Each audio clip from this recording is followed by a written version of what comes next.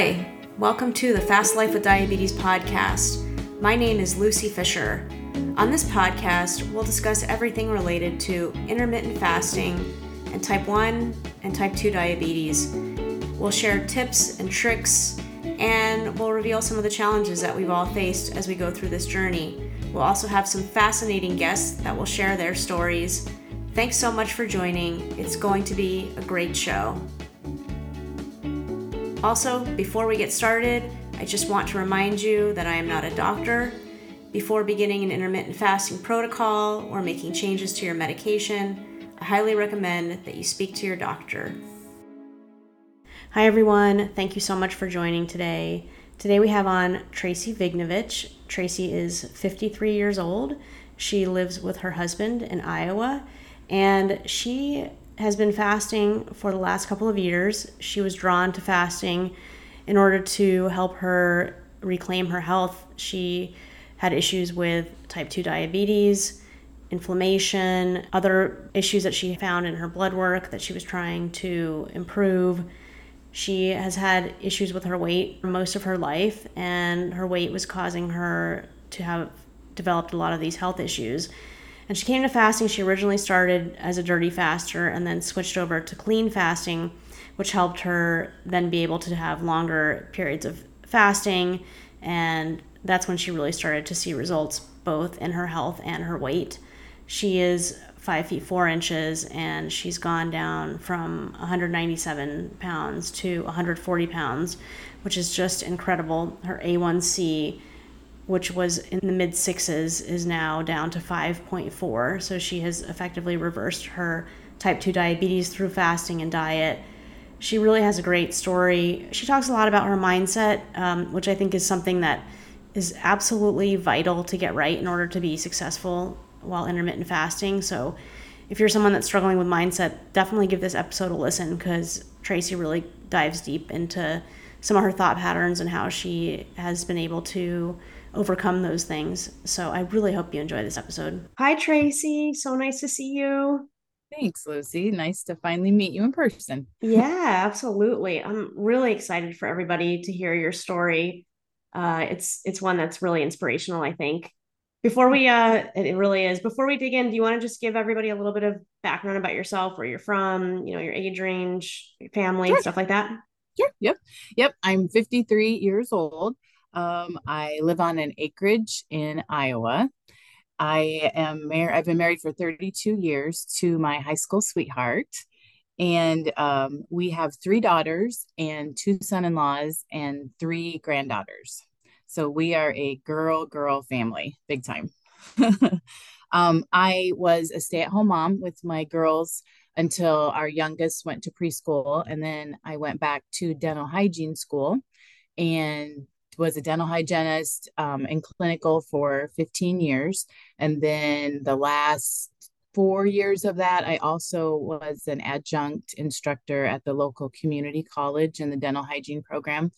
And then in 2020, I came out of the op, and I am now an office manager at a dental practice. Wow, you've accomplished quite a bit in your life. That's amazing. And you have a really nice sounding family. You're lucky. I'm blessed. Yes. Yeah, you really are. So, that's a really good background on you. Maybe you can tell me a little bit about, I definitely, we'll get into the fasting part, obviously, but maybe you can tell me a little bit about what was going on with your health, because I think that was like a primary concern for you. Yeah. So I'll start kind of at the beginning so you can kind of learn my journey. In elementary, middle school, high school, I was always a good weight. I was healthy, very kind of muscular body. I was an athlete, but I was very critical of my body. I was never satisfied. Looking back, I compared myself a lot to like those tall, lanky, skinny girls. And I wanted to be like that, not realizing that is not, I'm 5'4". And when you're muscular, I'm not going to look like that. So, that was that. I had a very nice figure. I mean, I had nice muscly legs. I just didn't appreciate it as a kid. Um, I never ate well. I would always choose sugary food, high carb food. I was raised on a farm. Mom always had great food for our family, took very good care of us.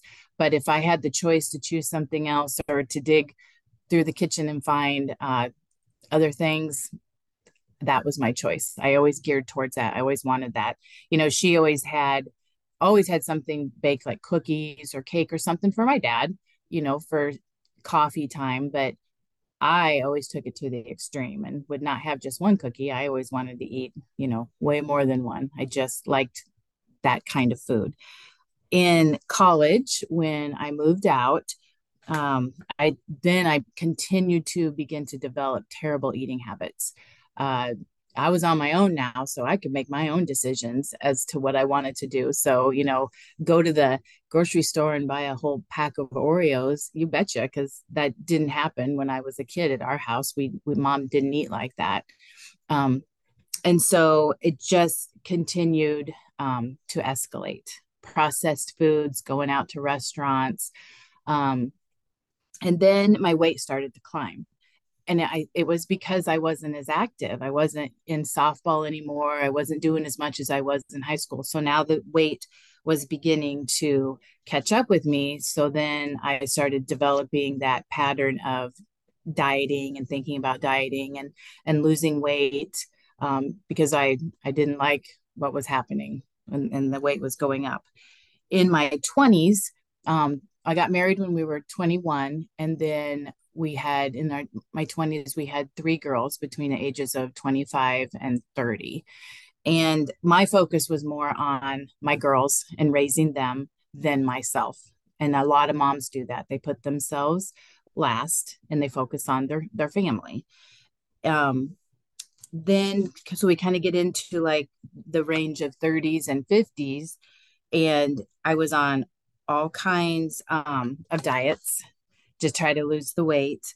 I was almost always successful on every diet I tried. It was the maintenance that was the issue, because I would always go back to my bad eating habits again. But looking back, my motivation was either what I considered looking good on the outside, or like for a special event. If we had a wedding coming up or something like that, that's what I was more focused on, not my health. I was young and I was pretty healthy. So you take advantage of that, I think, when you're younger and don't realize that you're not going to stay young forever. Diets I tried, you name them, I did them. Nutrisystem, Atkins, Dexatrim, Ephedra, phentermine, Weight Watchers tons of times. In fact, I can laugh about this now, but I was fired from Weight Watchers because I couldn't keep my weight off.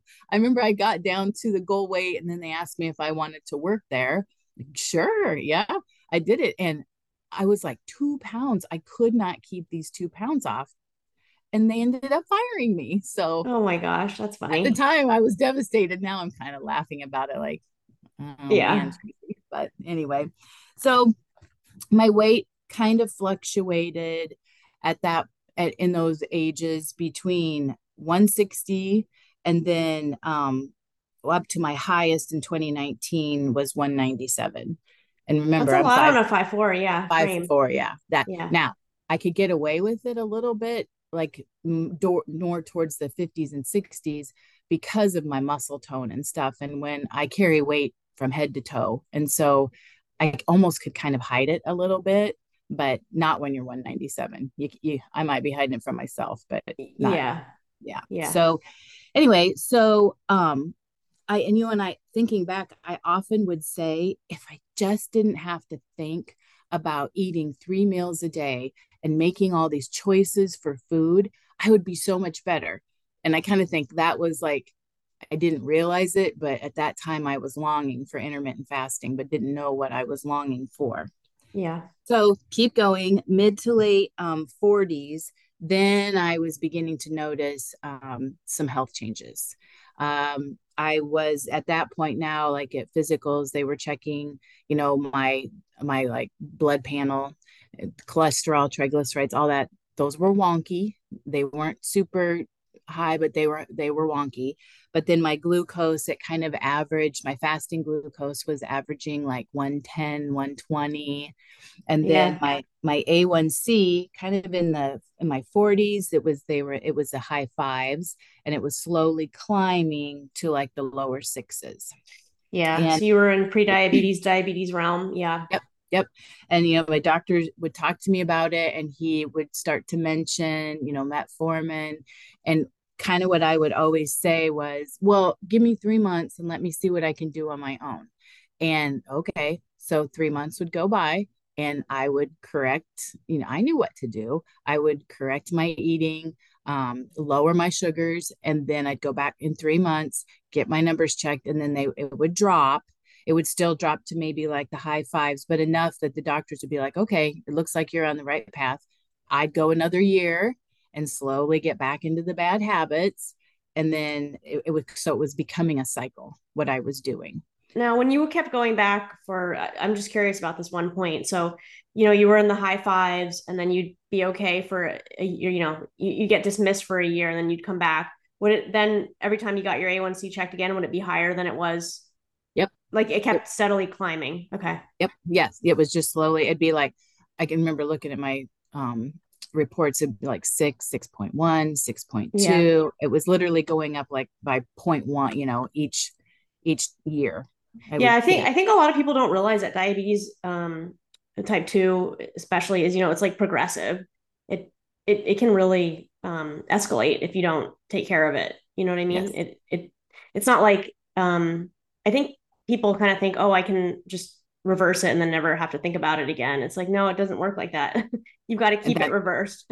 Otherwise, and it that just keeps getting worse and worse. And then you graduate from metformin to insulin to, you know what I mean? It keeps going if you're not really on top of it. So yeah, I was playing a nasty game with myself, and yeah, thinking that I had it under control. But yeah. then at that point, I was really noticing health changes. As I'm approaching 50, uh, I would know inflammation was terrible. I mean, I look back at pictures and I think I mean, you can see it in my face how that wasn't just weight, a person thinking, oh, you're gaining weight. Of course I was, but that it was inflammation, and it was caused from the high glucose. Um, I had no stamina at all. I mean, we live on an acreage and I loved the landscape. And I was getting to the point where I remember where I said to my husband, you know what? I don't know how much more longer I can, do all this landscaping because I love to plant flowers. And then I thought, well, you're not, you're just 50. I mean, you should be able to, but it was just, I mean, I would go out and work and then I'd have to come inside and I was done for the night. My job, the stamina of my job, sitting in the same position 8 hours a day, working on a patient, you really begin to get some muscle issues and back issues. And I have some chronic back issues anyway, have some herniated disc. And so the inflammation was making that worse. And I was barely able to make it through an 8 hour day. And my drive home, I'd be moving in my seat, driving and moving, trying to get comfortable. I'd come home and ice my back, and I was out for the rest of the night. I wasn't able to do anything. And then this weird symptom I had was I would get this tingling sensation, which I'm associating it to neuropathy, in my arms and my fingers and my lower legs and my toes. And that's kind of one of the things that it was like, this is uncomfortable. It would wake me up at night. Um, so that was probably one of the biggest things that made me think, okay, there's something wrong here. Yeah, I mean, some of this is like the fatigue that you're mentioning probably had something to do with the diabetes. The neuropathy that you experienced may have had something to do with the diabetes, or it could have been the pinched nerves. But yeah, those are really like distressing, and the inflammation that you mentioned. I mean, those are really distressing physical symptoms that you had. Yeah, yeah, it was affecting my daily life. And and I look at like all other areas of my life. I mean, I'm blessed. I mean, my life was good. I had great family. I loved being a mom, wife. I got to go back to school. In fact, one of my other goals was I wanted to get my bachelor's degree in hygiene in addition to the associate's degree, and went back and got that when I was 49. I mean, I'm a motivated person. I can do these things, but I was just stumped as to why I always seem to have this issue with food and my health. So, anyway. Wow, that's quite a story. I think it's a very common one too. I think a lot of people go through that. And uh, when you were on all these various different programs, you mentioned the different diets that you tried. Did you ever try changing your diet at all, or was it pretty much just about restricting the amount that you ate? No, I did try to change it because I knew, I mean, logically I knew when you're choosing processed food and you're eating food with all the sugar and stuff, I knew I didn't feel good after I ate it, or if I ate, a lot of pasta. But I just I just didn't have, I don't want to say motivation, but I just like, I would try to stop eating that food and I could do it for a while, but the cravings were so bad. And just getting over that hump, I just couldn't seem to get over that hump. I just would fall back to that. It can be overwhelming sometimes. I did an episode with Dr. Vera Tarman, and she wrote Food Junkies about food addiction, and it's a real issue, and it is hard to break those cravings. You almost have to. I don't know if you ended up doing this or not, but you have to cut certain things out of your diet because if you have them around, you'll end up eating them. You know.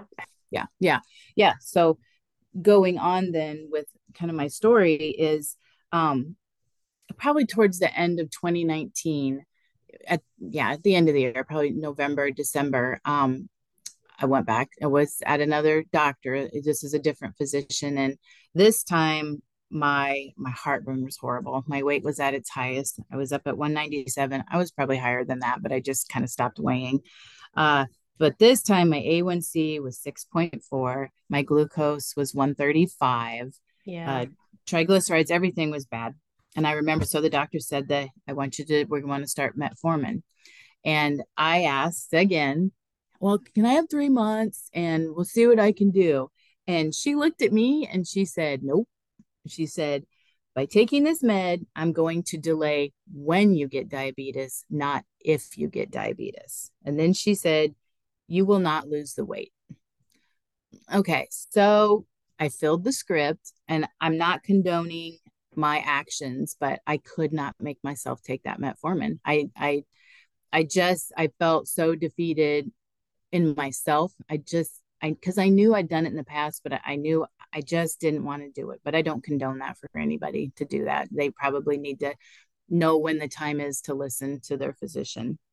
So about a month later, I was at another doctor for my yearly mammogram and stuff. And I basically was begging her for help. I just said, I, I want to lose weight, but here's my problem. I eat breakfast, and then 2 or 3 hours later, I get the shakes. I start to sweat. I can't do it. I can't not eat. And so her response to me was, well, I guess you can't do intermittent fasting then. So Oh. maybe try the Mediterranean diet. Wah, wah, wah. I thought, oh, here we go again, another dead end. But I was like desperate. I was wanting help. So she did plant a seed though about intermittent fasting. And so I just kind of kept that in the back of my head, move on a few months down the road. And then I started doing some research on intermittent fasting because it's kind of like when someone tells you that you can't do something, well, then, well, maybe I can. So I looked into it. I started kind of studying it. And then this kind of started my process from like 2020 to where I am now. I'm kind of a slow, methodical type person when it comes to doing things, but I began to feel like a mind switch. And I was like, now I was wanting to do something for myself because I knew I needed to take care of my health. I was beginning to understand you're not 30 anymore. This is really going to affect you if you don't do something. I've got these three beautiful granddaughters that I love more than anything. And I want to be able to keep up with them, and I want to be able to have fun with them. So my motivation was changing. My why was changing. Also, we get into COVID, And we went, I couldn't work, they closed down the medical offices and stuff. And so I had a few weeks off, and then we came back to work. This for about 2 years, it had been nagging at me. You need to get out of the op. I wanted to do something different, but I didn't know what I wanted to do, but it just wouldn't leave me. Well, then when we went back after COVID, and I remember the day I walked into the office and I had to put on all that PPE, the professional protective equipment that we had to put on us. Here I am at my biggest weight. I have to have an N95 mask, another mask over the top. Then I have my goggles on, my loops, and then we have to wear a face shield over that, and then have a gown on. I couldn't breathe. I mean, I was on the verge of a panic attack, thinking I can't breathe. I was sweating terrible. I can't do this for 8 hours a day. And so it just kicked me into, now now's the time to make some changes in your life. So career changes, get going on your health. And so I did. I had the opportunity for a new job to move in as a practice manager at a dental office, which I love. Um, I I back up just a little bit. I had bought the Delay Don't Deny book from Jen Stevens. Like, I ordered it in February of 2020. Kind of did the skim, just Yeah. enough just to get a little bit of information about it. But so as I was starting my new job, I thought, you're starting a new job. Let's start over. Let's start working on your health, doing this. So I did a little bit of intermittent fasting, just enough to be dangerous, but I didn't dive right in. So I kind of worked the rest of the way through 2020. And then I did lose some weight. I lost about 25 pounds. And I think I lost it more so because of stress, because I had switched careers. Um, Stress does a number on me, as I know it does a lot of people, but it I think that's why some of that weight poured off of me, because of my stress levels. Went through then into 2021, kind of maintained that weight loss, but changed my eating a little bit. Like, I was doing the fasting a little bit, trying to cut back, like not eat in between meals. And it was making a little bit of a difference. I did Were you doing my like a 16-8 or something like that, or not even that formal? I was delaying breakfast. Yeah, probably about an 8, maybe an 8 to 10 hour, but really trying to cut out in between my meals, like snacks. I was trying not to do snack, which, if you're not snacking as much either, that's helping with your insulin too.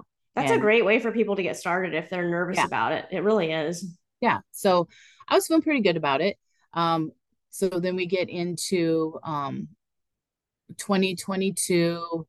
Then I kind of noticed I was just getting a little lazy again. And um, through the summer of 2022, trying to think all these years, I got back on the scale and I was back up to 187. So I was starting to gain it back again. And I thought, I can't do this. It was just like, Tracey, you can do this. You were feeling so good. You were kind of starting to feel a little more in control, but I was absolutely not willing to do another diet. I was not going back to Weight Watchers. I was not starting another diet, because I knew the problem wasn't the diet. I knew the problem was what I was eating. And Now, tell so me something really quick. Is this before or after that doctor visit where she prescribed the metformin and you said, I'm not, in your own mind, I'm not taking it? it This was after. point, it was It was after. Okay. after. Actually, Okay. yeah, when she wanted me to do that, that was clear back in like late late 2019, early 2020. Okay. I got you. And I just want to and I make sure still that, yeah. yeah, I still have the metformin in my kitchen cabinet. I never That's got rid of it. funny. So so then it was August of 2022. So this was a year ago. Then I remembered, hey, I bought that book and I think I probably still have it. And I had bought the Delay Don't Deny.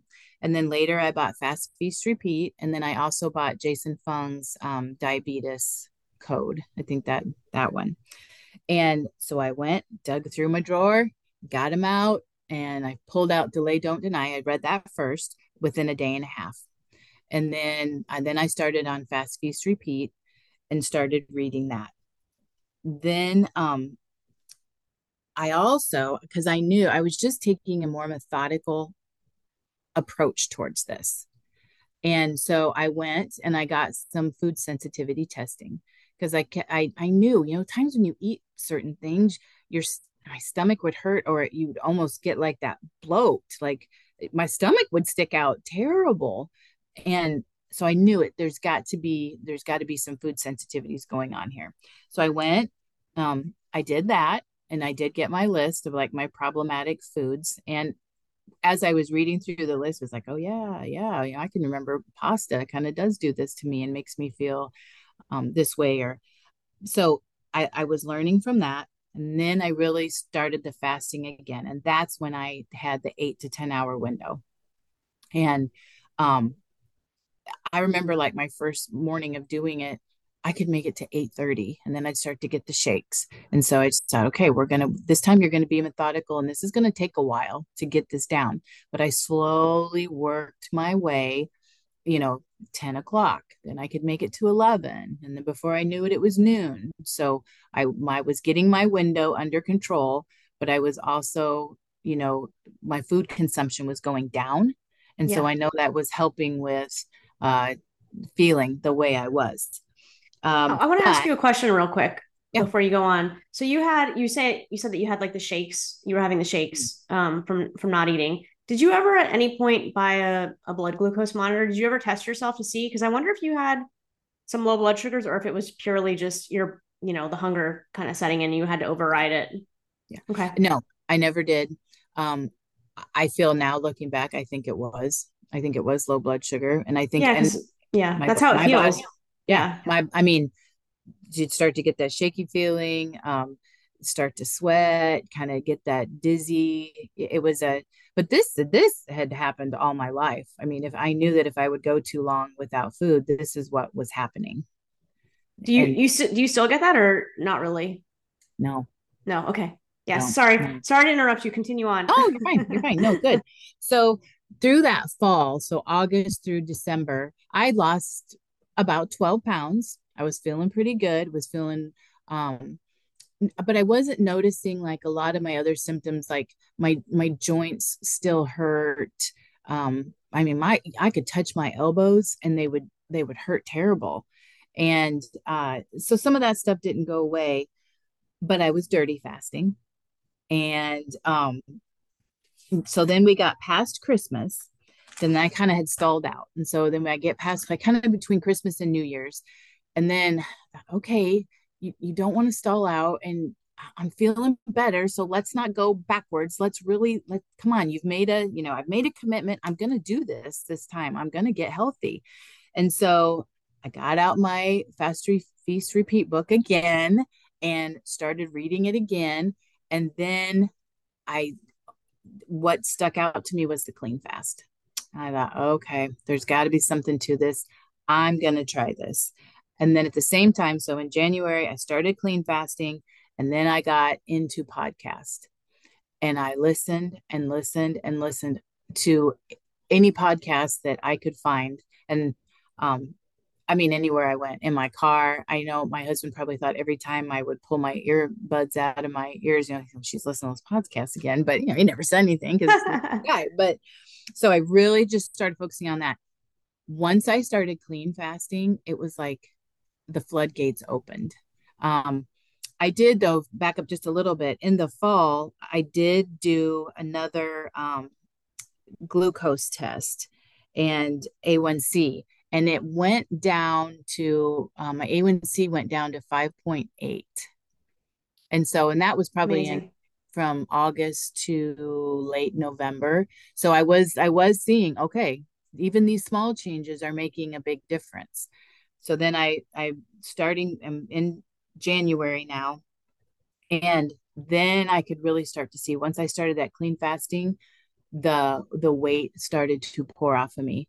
And probably looked like I was losing more than what I was, but it was the inflammation was just dropping off me. I was having no problem fasting. My fasting hours now were shrinking down to about 5 hours. I was able to get my food in. No more of the shaky moments.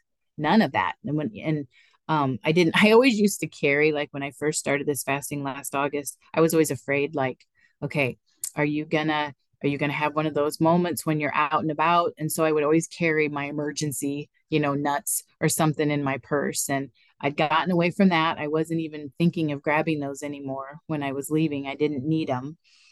We went on a cruise at the end of February, and we had, at night on the cruise, you get to get dressed up and go out for your supper. And so we'd always take pictures, my husband and I, of ourselves. And we had internet on the cruise ship. So I would send the pictures back to my daughters just to say, hey, we're going out tonight and this is what we're wearing. And I remember when I sent the first one, and immediately I got back from both of my girls, Mom, mom, you're so skinny, what happened to you? And it was like, I don't know, they live their own lives. They're older now in their 20s with their families and in college, and they didn't realize that this was happening to me. So it was just kind of funny. Incredible. Yeah, Yeah. it was funny. And then people were really starting to notice. And then I just kept slowly going down. February I was like 160, April 153, July down to 142, and then I did weigh this morning, and I'm down to 140. And so Congratulations. it's just Wow. thank you. But the best thing about it is my blood work. And I had told you that I wanted to wait and visit with you until after I got my latest blood work. And so the latest was in July, the very end of July, I did it. My glucose was 92. My A1C is 5.4. And my fasting insulin, which I did ask him to do one because listening enough to all the podcasts Yeah. talking about that, my fasting insulin was 6.2. So Excellent. I know optimal, you need to be lower than 5, but I wish I would have taken my fasting before, but I know it's improved because all my other numbers have Yeah. improved. Yeah. And your So, A1C is in a good range. And since you have pre-diabetes or type 2 diabetes, you can assume that that fasting glucose has also come down, as you said. You yeah. know, you're definitely lowering that amount. The amount of high blood sugars that you have over time. So that's amazing. That's Yeah. great work. Yeah. So, what are your goals? I mean, for the future. I mean, it sounds like you're still on this health journey. You know, My goals are with weight. I feel like I'm nearing probably where I'm supposed to be. Um, so I'm kind of just letting that work its way out. I'm not making yeah, you that look my great weight wise. You look great. thank you. Thank you.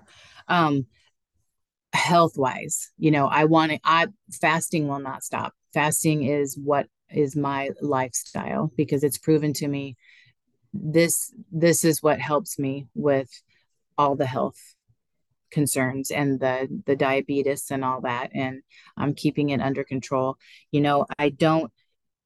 I look at it now, it's those the chemicals that were in all that processed food that I was eating for all those years and all that sugar. It's why I had so much trouble with it. I can remember one time one of my best friends, when I told her I was going to go back and get my bachelor's degree, and I was like, "Oh, I hope I can manage it and do it while I'm working." And I remember she said to me just so nonchalantly, "Tracey, you always do everything that you put your mind to. You can do this." And I remember thinking to myself, well, then why can't I get my weight under control? Why can't I control what I'm eating? And I now looking back, it's because of the chemicals that are in those foods and choosing the wrong foods. It does a number on you. But when I can get away from those foods and eat what is good for my body and what helps me sustain myself, it's like night and day. I don't have those cravings anymore. Of course, every once in a while I want to have a dessert or what everybody else is having, but I can eat a portion of it and I'm satisfied. And I never that was not that way years ago. I would eat something and that would only spiral me into wanting more or needing more of that food. Well, and you understand now after having read all of the work by Dr. Jason Fung, and Jen talks about it in her books as well, about how when you eat those foods, you end up on the blood sugar roller coaster, even if you don't Yes. have diabetes. It just triggers off so much hunger, and you can just never be satiated when you have a lot of that food in your Yes. system all day, every day. I You just couldn't can't stop. understand. Right. I couldn't understand why I eat all this food and I'm still craving other things. I can remember hearing this on podcasts. People would say, I'd eat food and I want more. I want something else. Okay, now I'll go try this. No, this isn't cutting it either. I'll go try this. And then you begin to think it's because you don't have any willpower and no control. And it's not that. That's right. That's right. It's not that at all. It's your blood sugar, Yeah. really driving you to eat all of these things. And I mean, let's face it too, these companies, they make these foods highly palatable. They want you to consume as much as possible. So it's really not your fault. No. But the part you can control is, like you're doing intermittent fasting when you eat. And even if you are having trouble eliminating those things from your diet, at least if you can cut out many hours of the day where you're not eating those things, that's a big help. And those Right. changes may happen gradually over time. They may not happen the first day. That's a big ask for somebody to start intermittent fasting and then also change their diet. I mean, it's Yeah. it's hard. Yep. And I think that was probably one of the biggest things that I learned from Jen's books was just work on your eating window first and then start to tweak it. And that is exactly what I did. And as time has gone on, I look forward to hummus. I mean, it's not like I'm not thinking about looking forward to, something with sugar in it. Your taste actually changed. And I would not have believed that 10 years ago. I know it's really incredible. I gave up sugar and artificial sweeteners in March or in April this year, and if you told me that I would not be craving those things anymore now, I would like said, well, you're lying, or you're just selling me something. But like it's the honest to goodness 100% true. I do not crave those things anymore. Yep. Yep. So it's I would have, amazing. yep. It is absolutely amazing because I would have fought anybody. I would have argued that until my death that no, that's not true, but it So tell is. me something. So what is your fasting protocol like right now? How do you do things now? So now I have kind of fallen into a window of 3 to 5 hours a day. So it just really just depends on the day. I usually don't eat something until 2 or 3 in the afternoon. I used to kind of have a bigger, I would call it a hearty snack, and I'd have a bigger snack and then would have supper after I got home.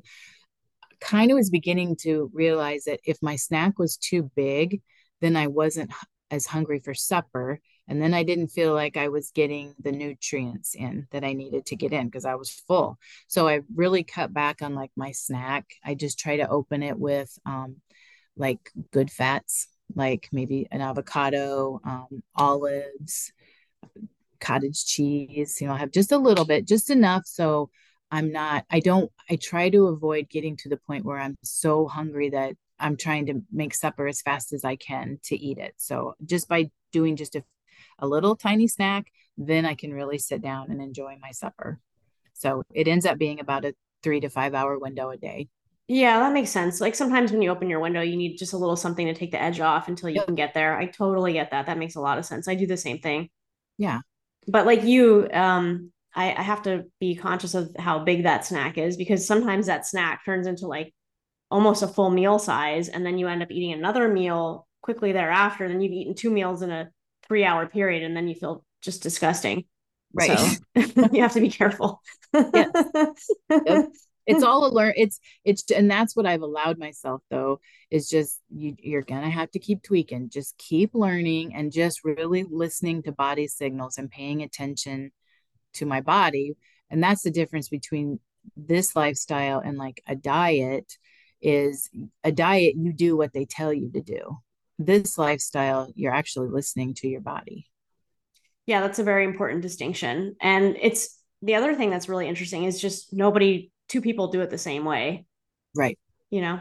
And that's why I love hearing everybody's stories because it's something that you said about like the snack to open your window might trigger somebody to do the same thing because they might be wondering why am I having such a hard time making it to that meal Yep. while I'm And it preparing it. yep. And it took me a while to figure out, okay, maybe don't open it with just like vegetables. You got to have something, with a little more, of a Substantial, higher, yeah. yeah, Mm-hmm. substantial. Yep. Yep. I mean that's incredible. What have you noticed any challenges that you faced, or has it been pretty smooth sailing once you started the clean fasting? Um, with diet wise with my food and stuff, no, that's been pretty, it's been pretty good. I would say the things that I'm still working on are diet brain. I've got it, like if my window would extend to 5 or 6 hours, because that's just life and that's the way it goes, I always have to really work on my first thought not going to, oh, you're not doing what you're supposed to be doing, or oh, that no, this is not a diet, this is a lifestyle. So I have to be flexible. I've had to work on like fear of failing, because sometimes I can find my mind going back to thinking, you're going to start making bad choices again. You're going to get yourself out of control again, just like you've done with every other, food plan you've tried. So and then I have to stop myself and think, okay, let's think back about what you've been doing and the choices that you've been making in the last few days, and you're fine. And I always have to tell myself, you're fine, you're doing good. But that doubt comes into play. So I really have to worry about that. And then I would say a little bit of kind of like body dysmorphia. Uh, when I when I was as big as I was, I didn't realize it.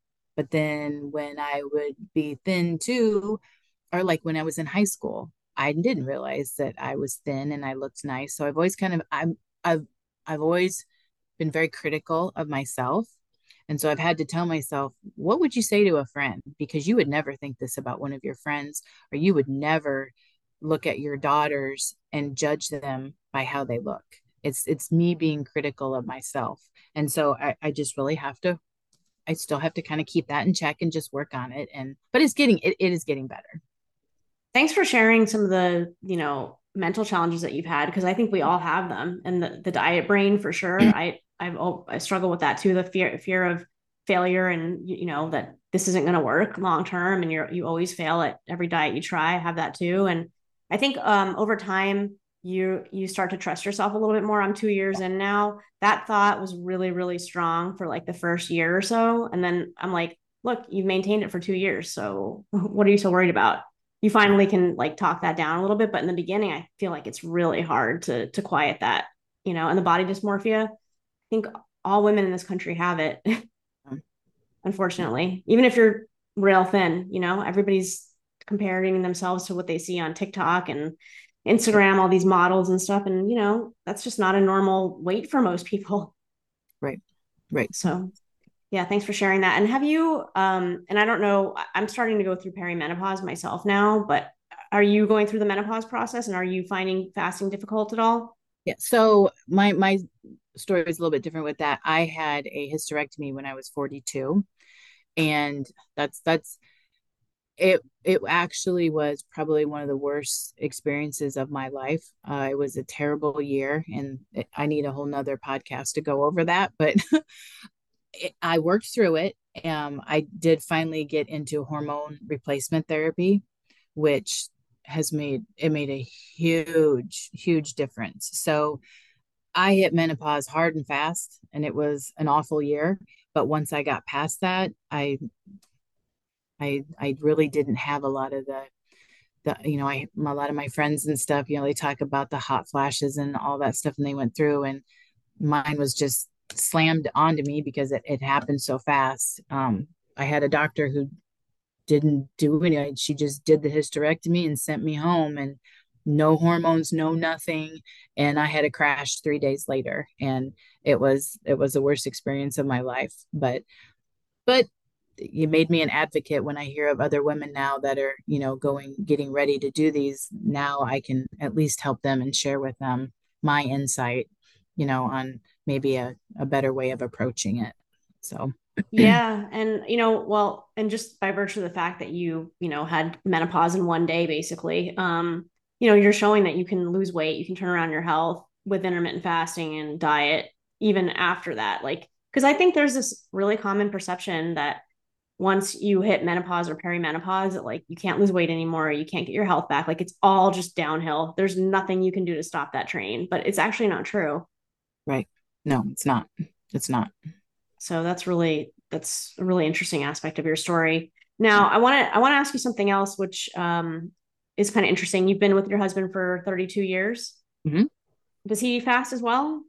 So if you if you were to ask him that question, he would kind of chuckle and say, "Well, I do a little bit, but I don't do it like Tracey does." And so um he has he does do it. I he would laugh too because sometimes I'll look at him like, "Is your window open?" And I try not to be like that because I'm that he's his own person. He does his own thing, but he has stopped eating breakfast, and so he has given himself his window is a little bit more than mine.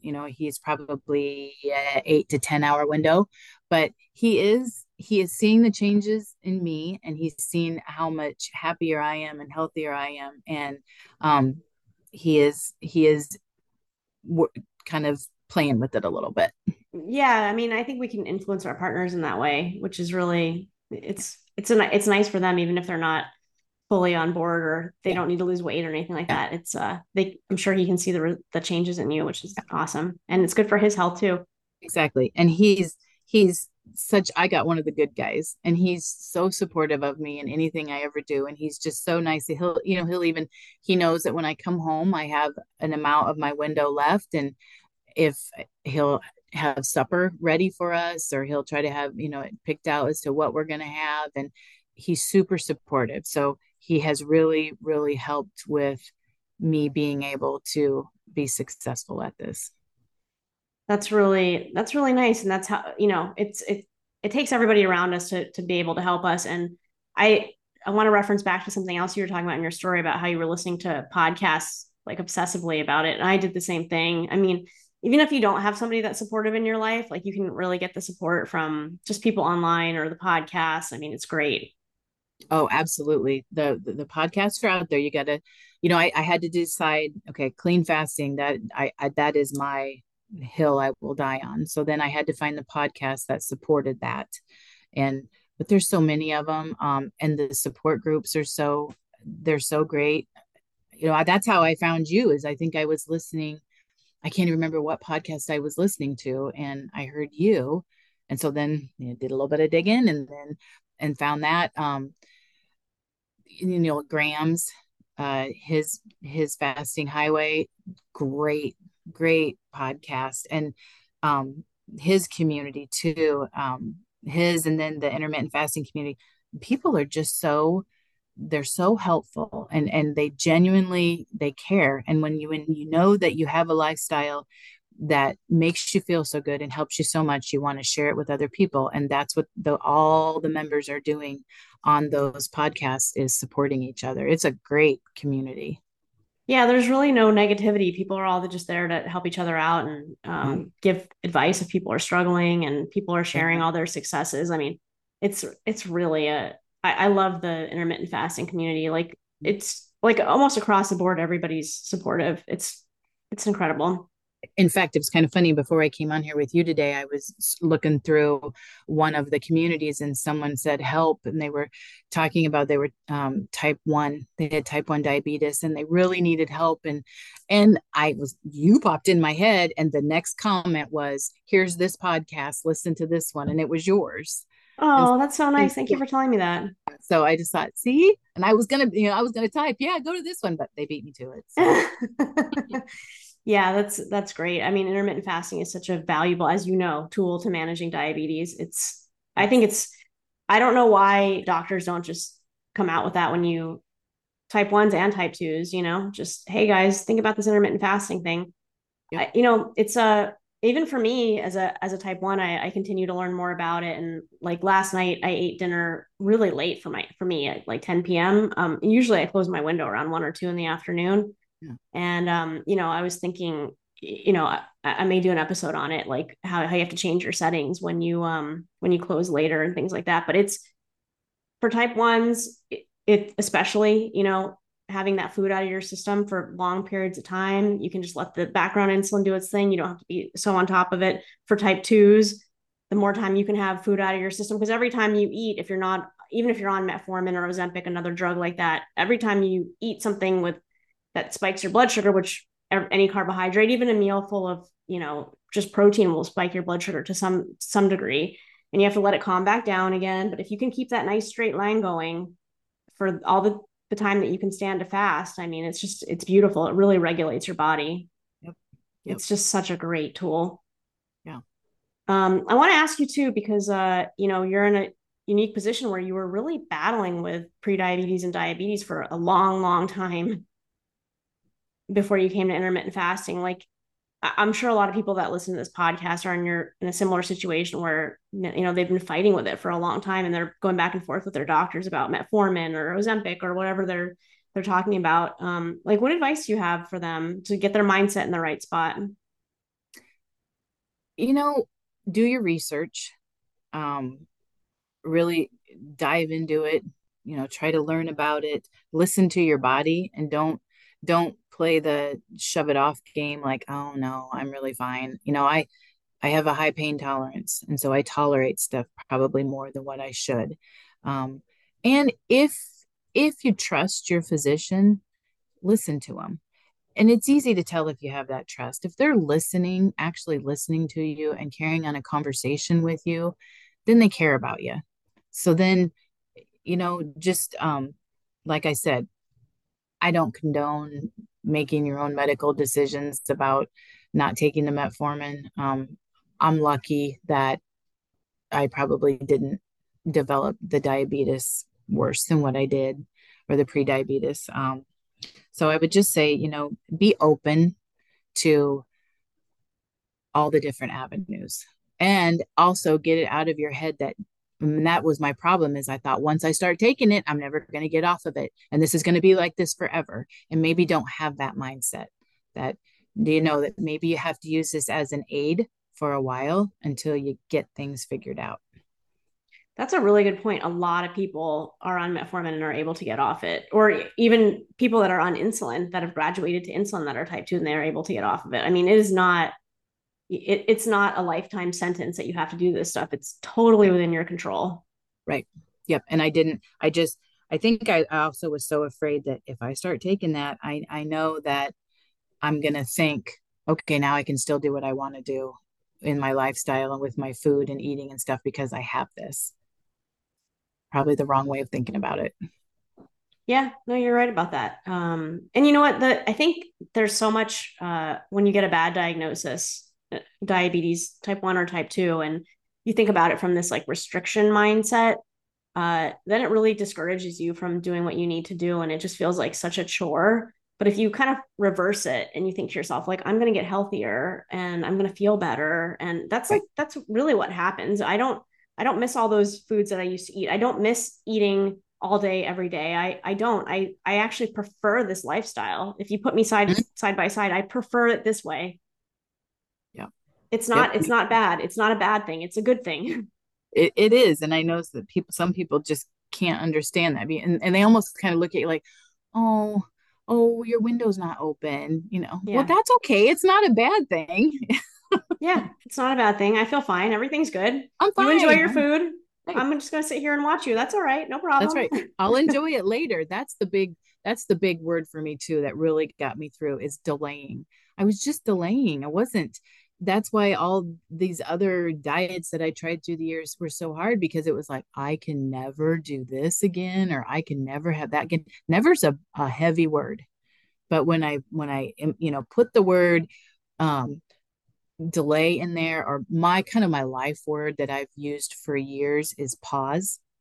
And I put that towards so many avenues in my life, pausing before you speak, just waiting for that 3 seconds, or pausing and making a plan, or pausing and how do you work through the storms in your life. That's a big word for me. And my family, my girls could say, oh yeah, mom always talks to us about this. But that word really, it fits. It's like, that's intermittent fasting right there. And all those years ago, I didn't even realize that either. But it's just pausing and waiting. That's right. That's right. Yeah. And that's really well put. Did I miss anything? Is there any other part of the story that you wanted to tell me? I don't, I think I pretty much We, told it. we Yeah. covered it. Okay. Good. Well, thank you so much for telling your story. I know it's going to resonate with a lot of people. So thank you. Good. I'm really glad that you asked me to be on it. I've enjoyed my time. My pleasure. Thanks so much for listening.